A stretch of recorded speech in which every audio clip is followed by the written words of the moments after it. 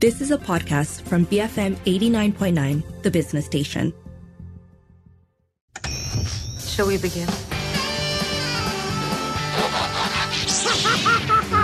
Expecto Patronum!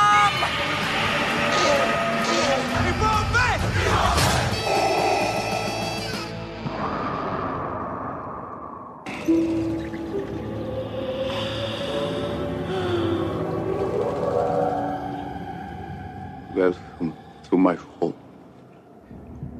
Enter freely of your own will and leave some of the happiness you bring. Count Dracula. I am Dracula. And I bid you welcome, Mr. Harcourt, to my house. Come in.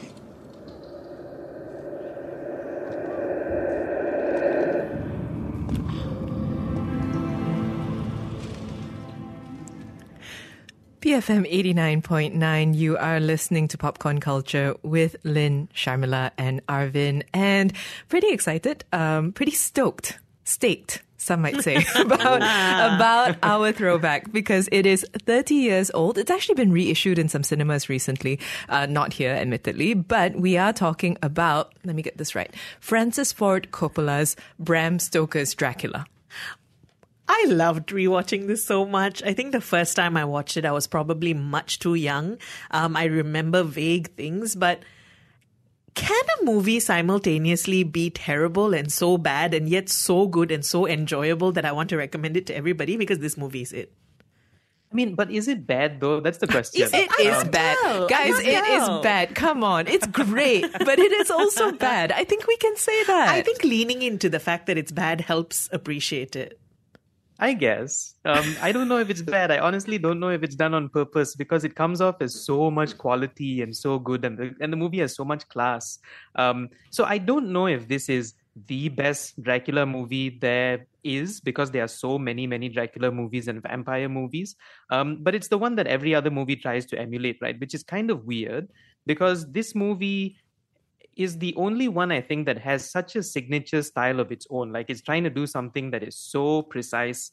It has its way of pacing and moving and the acting's all weird and hammy, which is why I think that a lot of other movies that came after cannot copy it because you cannot get that tone and that vibe, which goes back to what I asked before. Like, is it actually a bad movie if you cannot copy a bad movie and make it your own? So I'm gonna stick with saying that I love this movie because I think it's good. Like, I honestly think it's a good movie that is just so corny.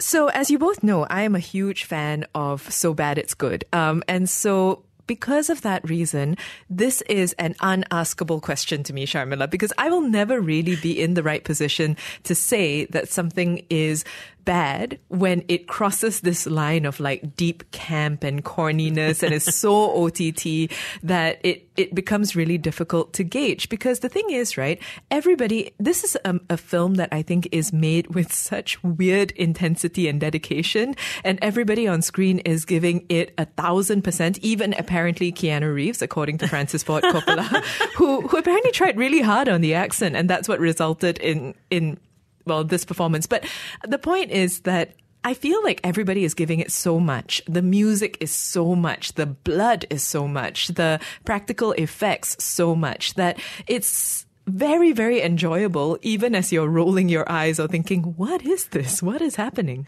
So, to answer your question, Arvin, I guess if we want to call something the definitive Dracula, it's probably the Bela Lugosi one, because even this movie refers back to that, right? Because you get the children of the night line and everything. But I think what I love about this film is that it acknowledges that the source material is not corny even, but just overblown, right? Like intense and there's this weird sexual energy that it really gets about the vampire mythology, not just Dracula, but all the stuff that has come after Dracula and the attraction to something that's both kind of vile and gross, but also hypnotic and sensual. And this movie totally leans into all of that. And I think I'm probably going to move back and forth throughout this review because now suddenly I'm thinking maybe the movie's kind of genius and it's actually kind of really good. I mean, like Dracula doesn't even look like Dracula in the movie. Like Gary Oldman, right? He's Which a kind version? of Because there are like version are you 4 asking? Gary Oldmans in this four film. different versions. But overall, if you take like 3 out of 4, most of the time he's like a Victorian hipster style Dracula. Young that's Johnny going Depp. around. Young Johnny Depp, yes. Oh my God. And oh my God, I just have to say, so attractive. Like, I don't Gary think, Oldman, right? yeah, I mean, not some of the other Gary Oldman, but him as the Victorian hipster Dracula, so attractive. Which could have gone wrong so easily. Like if they didn't do that right, it could have gone so wrong and unattractive. But somehow Gary Oldman in weirdly long hair and top hat and Blue sunglasses. and those glasses, it just works. Like it just works. So famously, Gary Oldman took the role because he wanted to say, I mean, among other things, he wanted to work with Francis Ford Coppola, but he also wanted to be able to say the line, "I've crossed oceans of time to find you." And it is when he is hipster Dracula that he says that. And I think that's the only reason. I don't know. I mean, when you think about the intensity or the drama of that line, "I've crossed oceans of time to find you," said in the Dracula accent with a wig and like a wolf hovering nearby. And that about sums up, I think, the tone of this movie and also the mindset that you need to be in order to enjoy it. I think if you don't like camp, it's going to be very difficult for you to enjoy this version of Dracula. I think if you don't like camp, if you don't like high drama, if you don't like... It's not humorless, but it's like the humor comes from the fact that everyone is so serious about what they're doing, right? So again, it all goes back to a very campy sensibility. Anthony Hopkins is funny. Anthony Hopkins is hilarious. Keanu Reeves is unintentionally funny. But I think part of it is also, if you go into it with like, oh, it's a Francis Ford Coppola film, it might be misled because for the first maybe 20 minutes, half an hour, the tone of it was really throwing me, right? Because you expect Godfather grandeur, but instead you get this kind of weird, cheesy castle with like a decrepit old Dracula with hair that flows down onto the floor. And you're just like, what is this? Like, is this some TV special? Because you don't expect that from a Coppola film. But then once you realize the tone the movie is aiming to strike, it's actually perfect. And then that tone just gets amped up, and it just gets more and more fun. And in some parts, actually genuinely moving, which is what I thought was interesting about the film. And it also gets difficult to appreciate the film the more new vampire movies or Dracula movies come out, especially parodies. Like I could not see Dracula Dead and Loving It. This is a direct, Dead and Loving It was directly parodying this, right? And I also, like Renfield, I couldn't unsee the parody version. I couldn't unsee the parody version. I couldn't unsee like cheaper movies down the line. Like I couldn't unsee Van Helsing, even though I love Van Helsing. I've said it many, many times. Watching this, I couldn't stop comparing this with that. So I don't know if it's an effect of that as well. I remember being very frightened by certain images in this movie when I was a lot younger. And just watching it now, I'm like, oh, that looks kind of weirdly obviously prosthetics, So I think it gets difficult to enjoy as time goes by. Yes and no for me. So I think I want to speak a little bit more later about the practical effects because they're such a big part of the film, the practical effects and the set. But because of that, there is a certain sense of timelessness that works for me. Now, the mannered nature of the performances and the ways in which the story takes its twists and turns maybe does feel a bit dated, but that's also because our version of Dracula now seems to have been shaped by this 1992 version in comparison to, he never once, I think, wears a cape. He never actually does the black that's cape. True. Yeah. We've also not really seen the bestial version of Dracula in earlier iterations, nor again, really. This one has, what do we have? We've got old Dracula, young Dracula. Hot Dracula. Yeah. Beast Dracula. Yeah, but there's Beast Dracula and then there's Bat Dracula. Yes. And Rat Dracula. Oh, yes. Yeah, so there are a few different versions. And some of them have become quite archetypal, I think, in terms of how we think about the character. Anyway, we're talking today about Bram Stoker's Dracula that is 30 years old. Let us know if you've watched it. Is it your definitive Dracula film? You can WhatsApp us 018-789-8899. Tweet us at BFM Radio. Bruce Freddie Morrissey, BFM 89.9. 96.9. Mina, drink and join me in eternal life.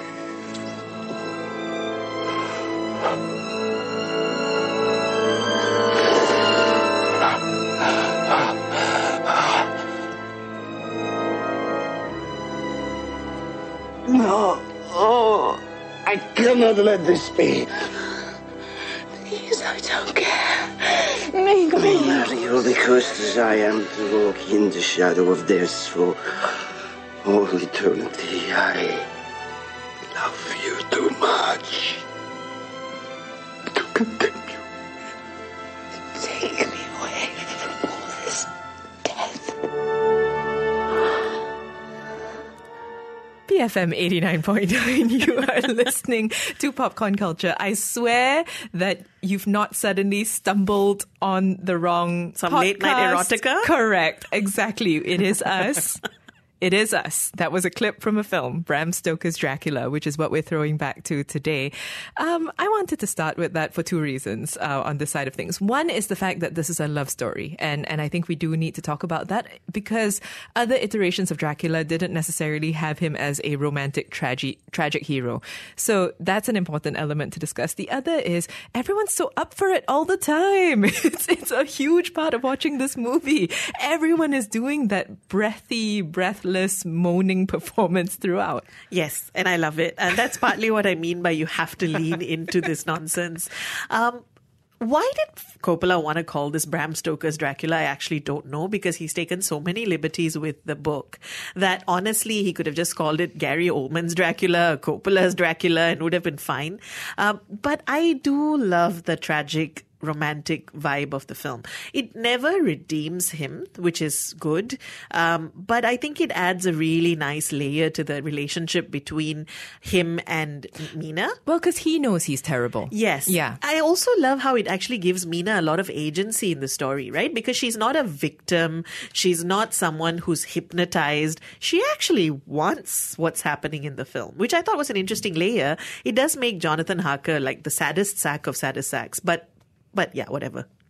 No, I feel it really strikes that, maybe because it's one of the first to do it, right? It really strikes the balance of he is some kind of a thing. Like we keep calling him a he, right? Dracula, but he's not a he. It's like an it, or it's a creature of something. And it strikes that balance of this is something else and it's not human, but it's also a love story, and there's also a tale of like obsession, and he is on a kind of a hunt to fulfill himself. And I like how they do that, which I think, again, going back to the newer movies, a lot of movies don't strike that. They either make it very romantic and they make Dracula very sad, or they go completely the other way and make him like a full-blown monster. So I love that balance. I also love how the entire movie sort of like reflects and mirrors that. So the complete reds on reds in the shadows and the cinematography, the whole thing looks like a fever dream and a music video, one very long music video actually. So much so that you kind of forget that the movie isn't actually saying anything. Like normally movies about Dracula or vampires have a message about something, right? It's like it's trying to come up with some kind of social commentary. I don't think this movie is doing any of that. It's completely stylized.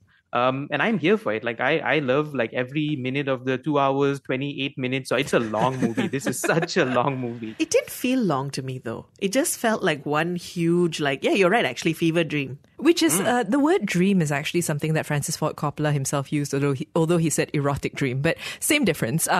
He really wanted that kind of quality to the film, and it achieves that in a few different ways. I think the practical effects play such a huge role in creating that discombobulating weirdness that permeates the whole thing, because everything was done, I think, on camera, famously. That's something that he was very determined to do. And so they achieve things like the weirdness of the shots or strange angles by literally flipping cameras upside down. Costumes were built to look a certain way. And I was thinking about the shadows and how at first at the beginning when he welcomes you to his home, it's like all the shadows that you see are just so glorious and such a wonderful tribute to horror films of the past and creature features of the past. I loved that so very much. That was part of what made this film so good looking. Can we talk about the acting? Because I think for it's sure. such a big part of what makes this film work. I mean, Gary Oldman, of course, is the heart of this film. And he's so good. Like, he actually distinctly gives his different iterations of Dracula. Yeah, like each one is different. Like each role feels different and like a different facet of who he is. I don't think this movie could have worked without him. But I also just loved Winona Ryder. I loved Anthony Hopkins. It's like everyone got the brief and delivered exactly what the movie needed. Except Keanu Reeves. Yeah, you see, you weren't going to say it, Sharmila. I mean, did he know he was supposed to do a British accent when he signed up? Did he think he could? Like, what is this? Maybe he's the worst or the best actor of all time. Like, who knows? Who knows what Keanu Reeves is doing? But speaking about the actors, right? Let's say you didn't know that Gary Oldman was playing Dracula in this movie, and you quickly like IMDb'd Bram Stoker's Dracula, Anthony Hopkins' name is the first one that pops up. And then it's Keanu Reeves. And you would easily believe that they were playing Dracula in the movie, which was something that I noticed watching it this time, right? There are a bunch of actors in this that could have easily been Dracula. Like if Anthony Hopkins played him, fine. If Keanu Reeves played him, it works. And especially in terms of like aesthetics and looks and paleness. the way he is. And paleness, which is interesting, right? The fact that they even went with Gary Oldman, because to me, I think it's because of that. There's just something very, very sophisticated about him and the way he carries himself. And if he's putting on those attires and if he's doing the things that he's doing in the film, you honestly need a Gary Oldman to do it. He's going to ham it up, but he's also going to make you believe that he's this guy or this creature that lives in this castle, who is an immortal, who's able to pull off whatever it is he's pulling off. And I honestly don't think anyone would have been able to do that. Gary Oldman chewed the scenery, and I loved it. I was just the scenery. Right, all the way. And I was there for it 100%. I actually think that Anthony Hopkins is so funny in the role of Van Helsing. I'm not exactly sure why. I think it's the weirdly deadpan nature of his delivery. He's kind of there to, even when he's ranting about my immortal enemy, the incarnation of evil on this earth, I'm like, do you care about this? Or, what's happening with you? I just really enjoyed it. But while we're talking about the main characters, it's worth mentioning this is a 1992 film, and there are some people in this who were stalwarts of the time or who are still acting today that it was really fun to see pop up. Richard E. Grant, when he came on screen, I was like, there he is. Cary Could have also been Dracula. True. If you wanted to. Cary Elves, who played the good husband kind of character. Lucy's husband. Yes. One of three suitors. Yes. Who also just so looked the part. Tom Waits as Renfield. There's a lot being packed into this movie. I mean, when we say it's crazy in every which way. I think we firmly established that. It's crazy good, it's crazy bad, and also it's just outright nuts. The level of stackedness within it is a lot. It made me miss films that take a risk, like big tentpole films that just decide to take risks with what they're doing. I'm not sure whether Coppola thought he was taking a risk, but it got me thinking about how we've never gotten anything close to this in terms of Dracula. The closest, in fact, was probably that Netflix series with Claes Bang. Am I getting his name right? Claes Bang. And that had the same sort of gothic vibe to it. And now that I've rewatched this, I recognize that they've almost directly paid homage to this film with that series, but movies don't take these sorts of risks anymore. I mean, even with that series, right, the BBC series, like 3 episodes of that, after watching that, I thought, okay, this is my favorite Dracula thing in maybe the last 10 or 15 years. But then going back and watching this again, I honestly, like you said, I miss the over-the-topness. Like some of the cinematography, some of the gothic set pieces and the architecture.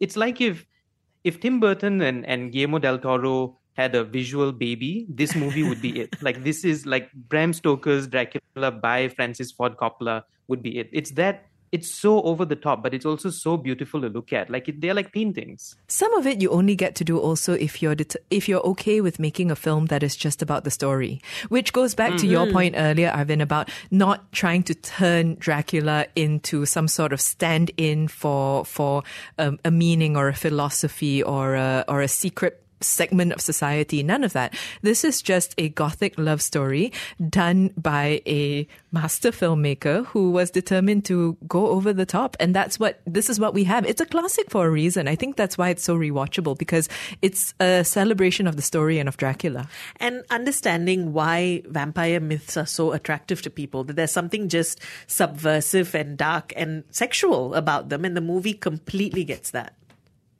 Is there any other movie, other than the two ones that we've mentioned, that have come close? Like best depiction of Dracula, you guys think? No, I'm thinking only Bela Lugosi and the Netflix series. And Leslie Nielsen. Of course. Number one. Well, sure. Number one. You know, the irony of it is that Gary Oldman could still play this part today. Yes. 100%. Because of the way that the character goes as well. No, I really enjoyed his take on it. I think there's a reason why everybody's still Draculas, until today. We've been talking about Bram Stoker's Dracula, made by Francis Ford Coppola, starring a lot of A-listers, most of whom we talked about.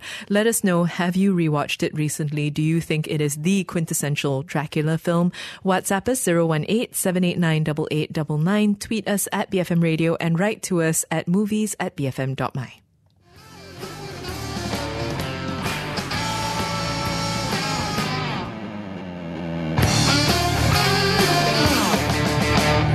You have been listening to a podcast from BFM 89.9, the business station. For more stories of the same kind, download the BFM app.